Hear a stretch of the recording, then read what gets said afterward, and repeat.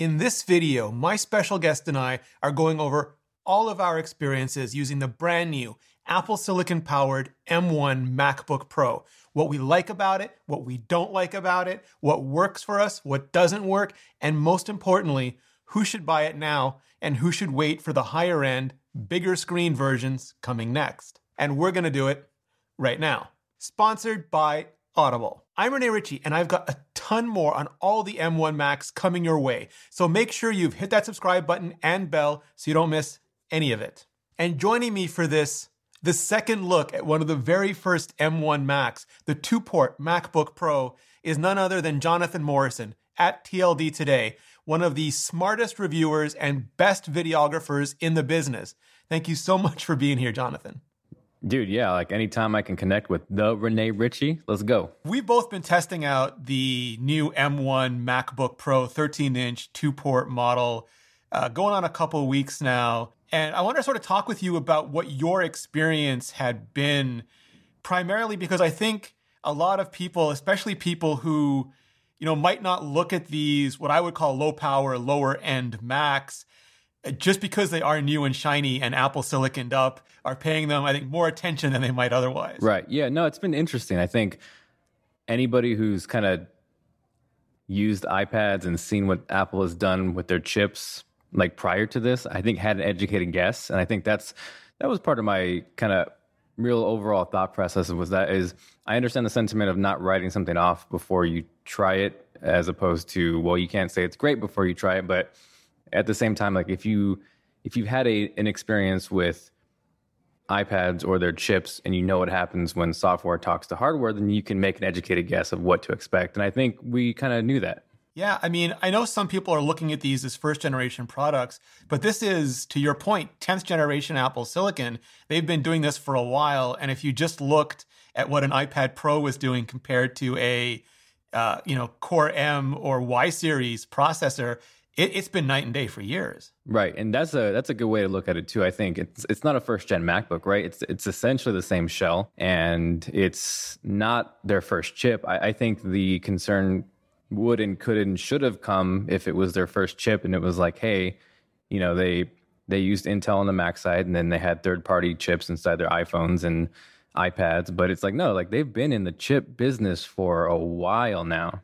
Yeah, and I think what surprised me is I expected this from the MacBook Air, even fanless. I expected this, but seeing it in the MacBook Pro, and even though it's sort of like the MacBook Air Pro, it's the lowest end two-port model, that was a full-on U series. That was latest 10th generation Intel Silicon.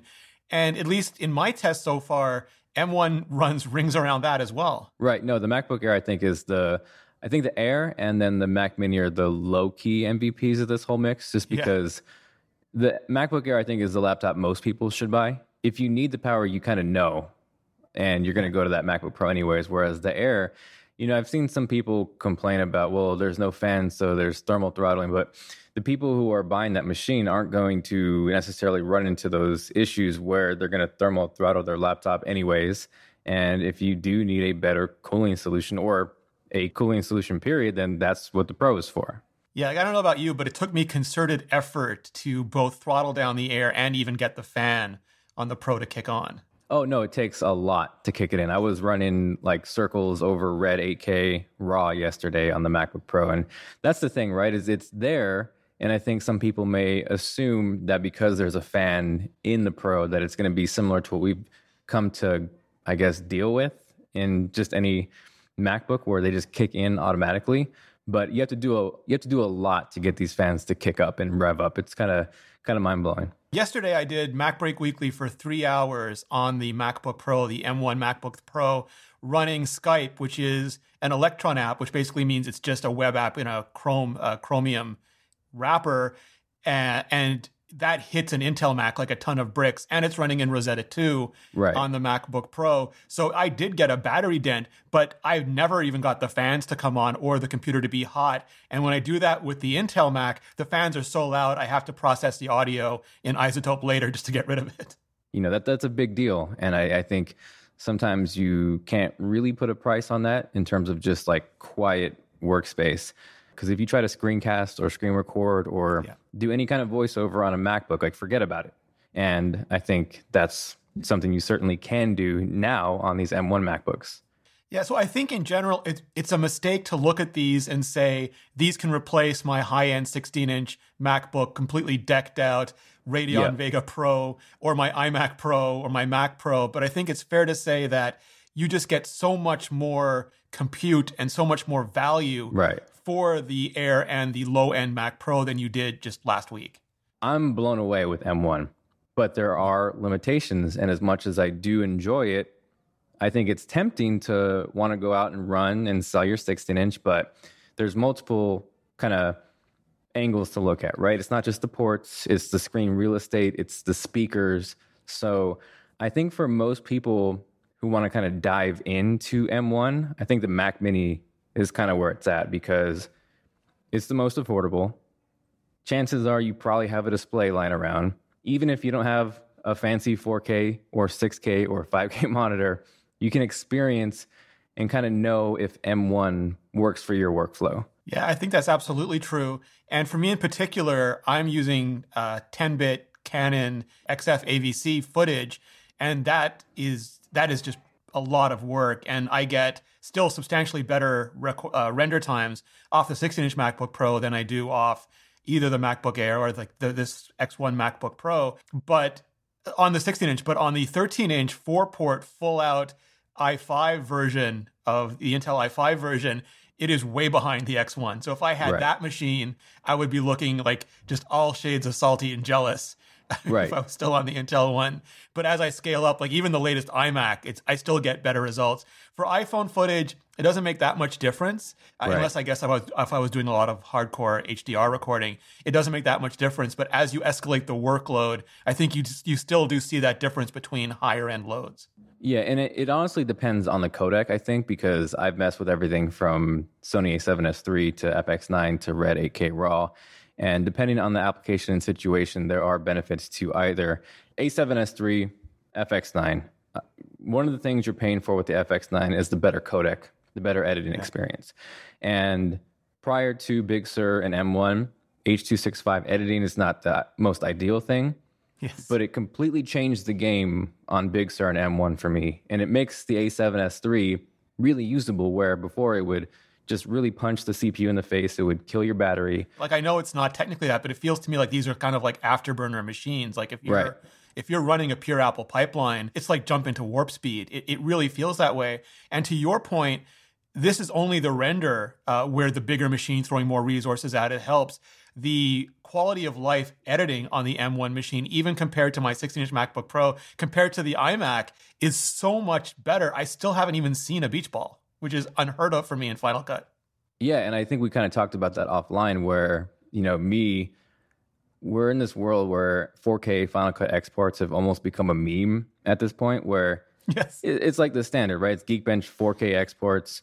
And I think the things that get lost in translation, and I would, relate it to sports where it was someone like Draymond Green or kind of those role players who do the dirty work, who do the things that don't show up on the stat sheet. And the editing experience, one, that's why M1 and Big Sur is so impressive. But I think that's why I tend to lean towards Final Cut, not because the export speeds blow everything away. It's just because the editing experience, where I can jump in there, I can zoom, I can dance across the timeline seamlessly. And I think those things they get lost and aren't really shown.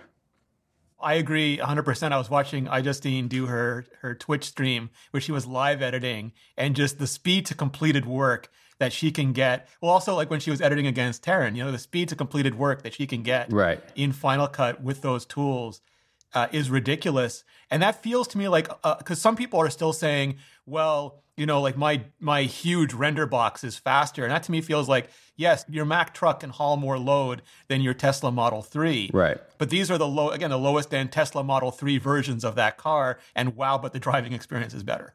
Back to our kind of discussion of almost having to look at things completely different, because I feel like, especially on the PC side, everyone's used to x86 type benchmarks and kind of looking at things black and white, as opposed, like, this is a whole new, it's almost going from Rec 709 to like HDR, where I get the frustration on the nerd side because, we know Apple's graphs, they're silly.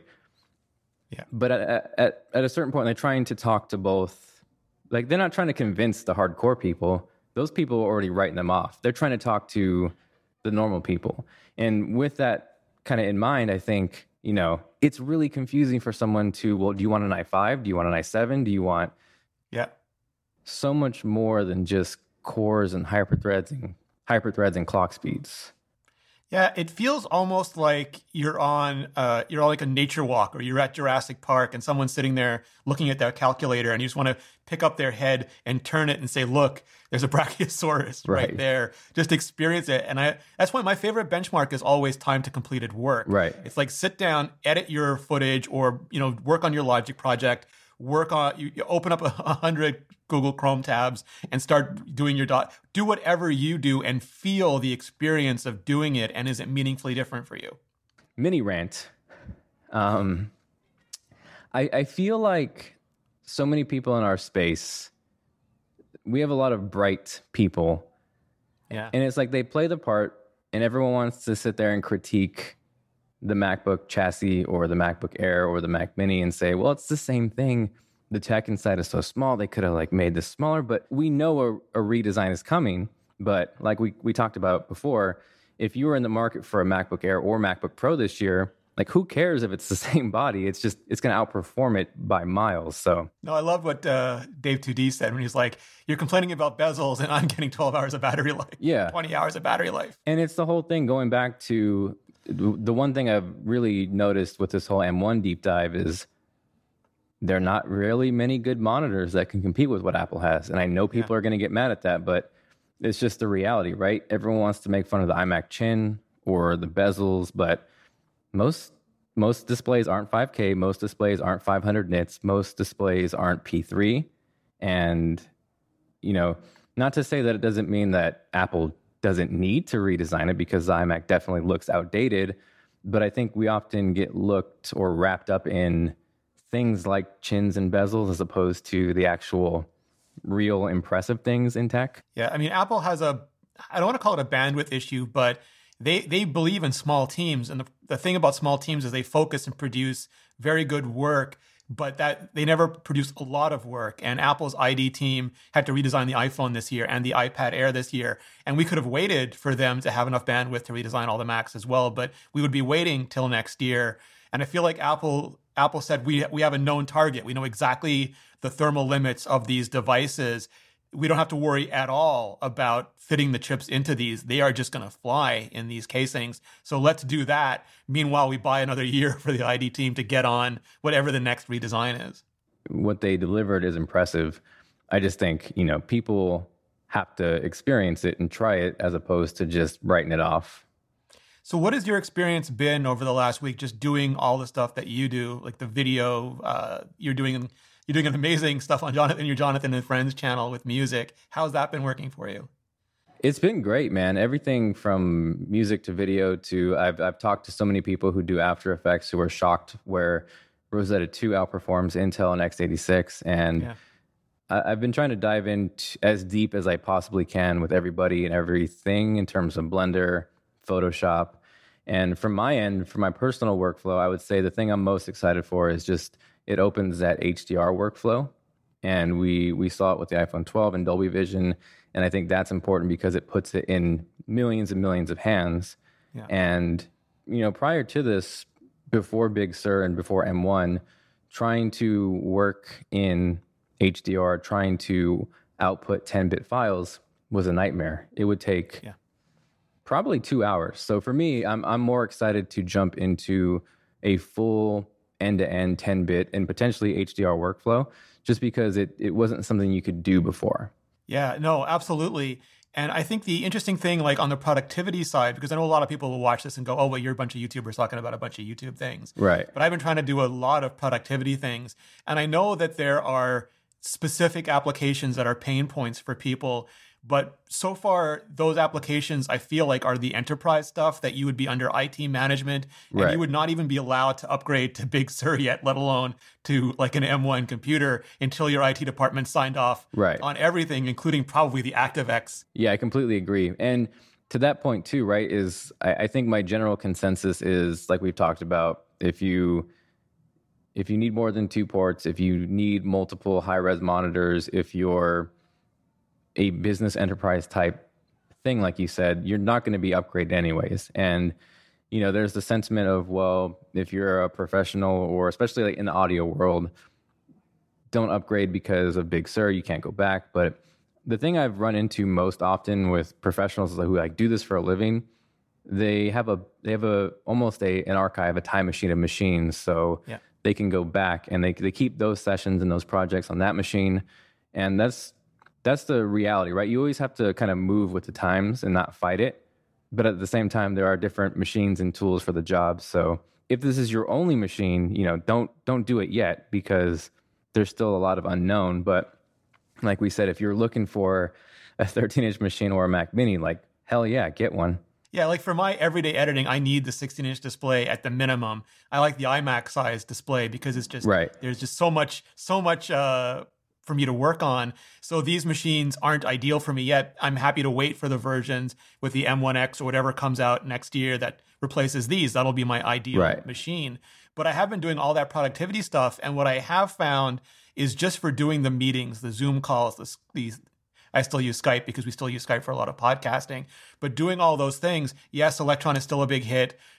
Yes, you do have to run things under Rosetta, but the battery still just lasts so much longer and the machines are so much cooler and quieter that I would still chalk it up as a win. So like I would never replace a big production machine with a small machine just to have it. But wow, do you get so much more value from those small machines than you ever did before. Yeah, and most people who are looking to buy this machine, they're not doing those kind of nitty-gritty enterprise type things where you have an IT or someone who runs that department, right? Like you're just doing most things that are already optimized. And I get it. There are going to be problems, and I've seen Bluetooth issues, and I've run into limitations where, I can't use a Pro Display with a 5K, or that's like a very serious thing I would do, right? Because going to the Pro Display, I think its most valuable kind of factor about it is that it is an HDR monitor.